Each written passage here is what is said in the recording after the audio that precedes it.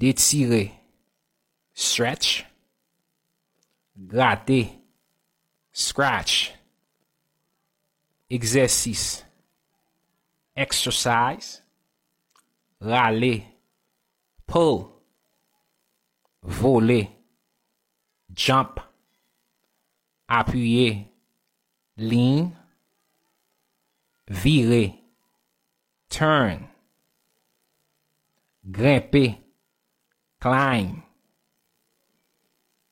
kembeme, hold hands,